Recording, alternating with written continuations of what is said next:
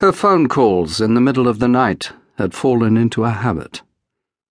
I picked up the receiver on the first ring, an old newspaperman's trick. "Did I wake you, honey?" she asked softly, without preamble. "It's 3 a.m., I said, checking my watch. "Of course you didn't wake me." "It's me," she said. "I know it's you, Ava." No one else in the world sounded like Ava Gardner.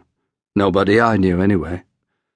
There was always a sense of weariness, a hint of a recent bender in her voice, even when it wasn't 3 o'clock in the morning, even when she was stone cold sober. "You said I could always call, no matter what time it was," she reminded me. "Were you sleeping, honey?" "Just dozing," I lied. She sounded low. "Can't you sleep?"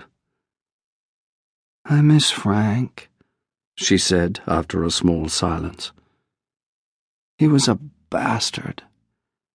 But, Jesus, I miss him." Was? Is he dead?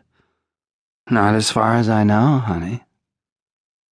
Sinatra would outlive her, she said. "Bastards are always the best survivors." We talked for a long time, as we always did when she called me in the night. We talked about the films she had made, her mistakes and missed opportunities, one of which, she said, was turning down the role of Mrs. Robinson in The Graduate. We talked about bullfighters, John Huston, whom she adored, restaurants, her favorite dogs, her lovers. She told me about the days when she swam like a champion, played tennis, and could dance all night. She talked about the lousy prices second-hand dealers were offering for her dresses and couture gowns.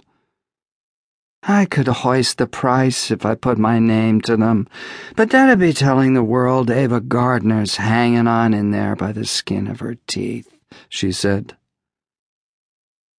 "You can sum up my life in a sentence, honey.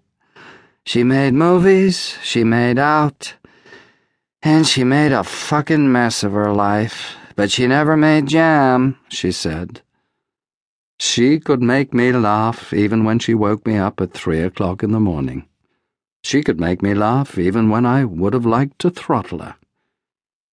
She had pulmonary emphysema, or feared she had, the lung disease that had recently carried off John Huston, and I knew that she was afraid of dying painfully and slowly as he had.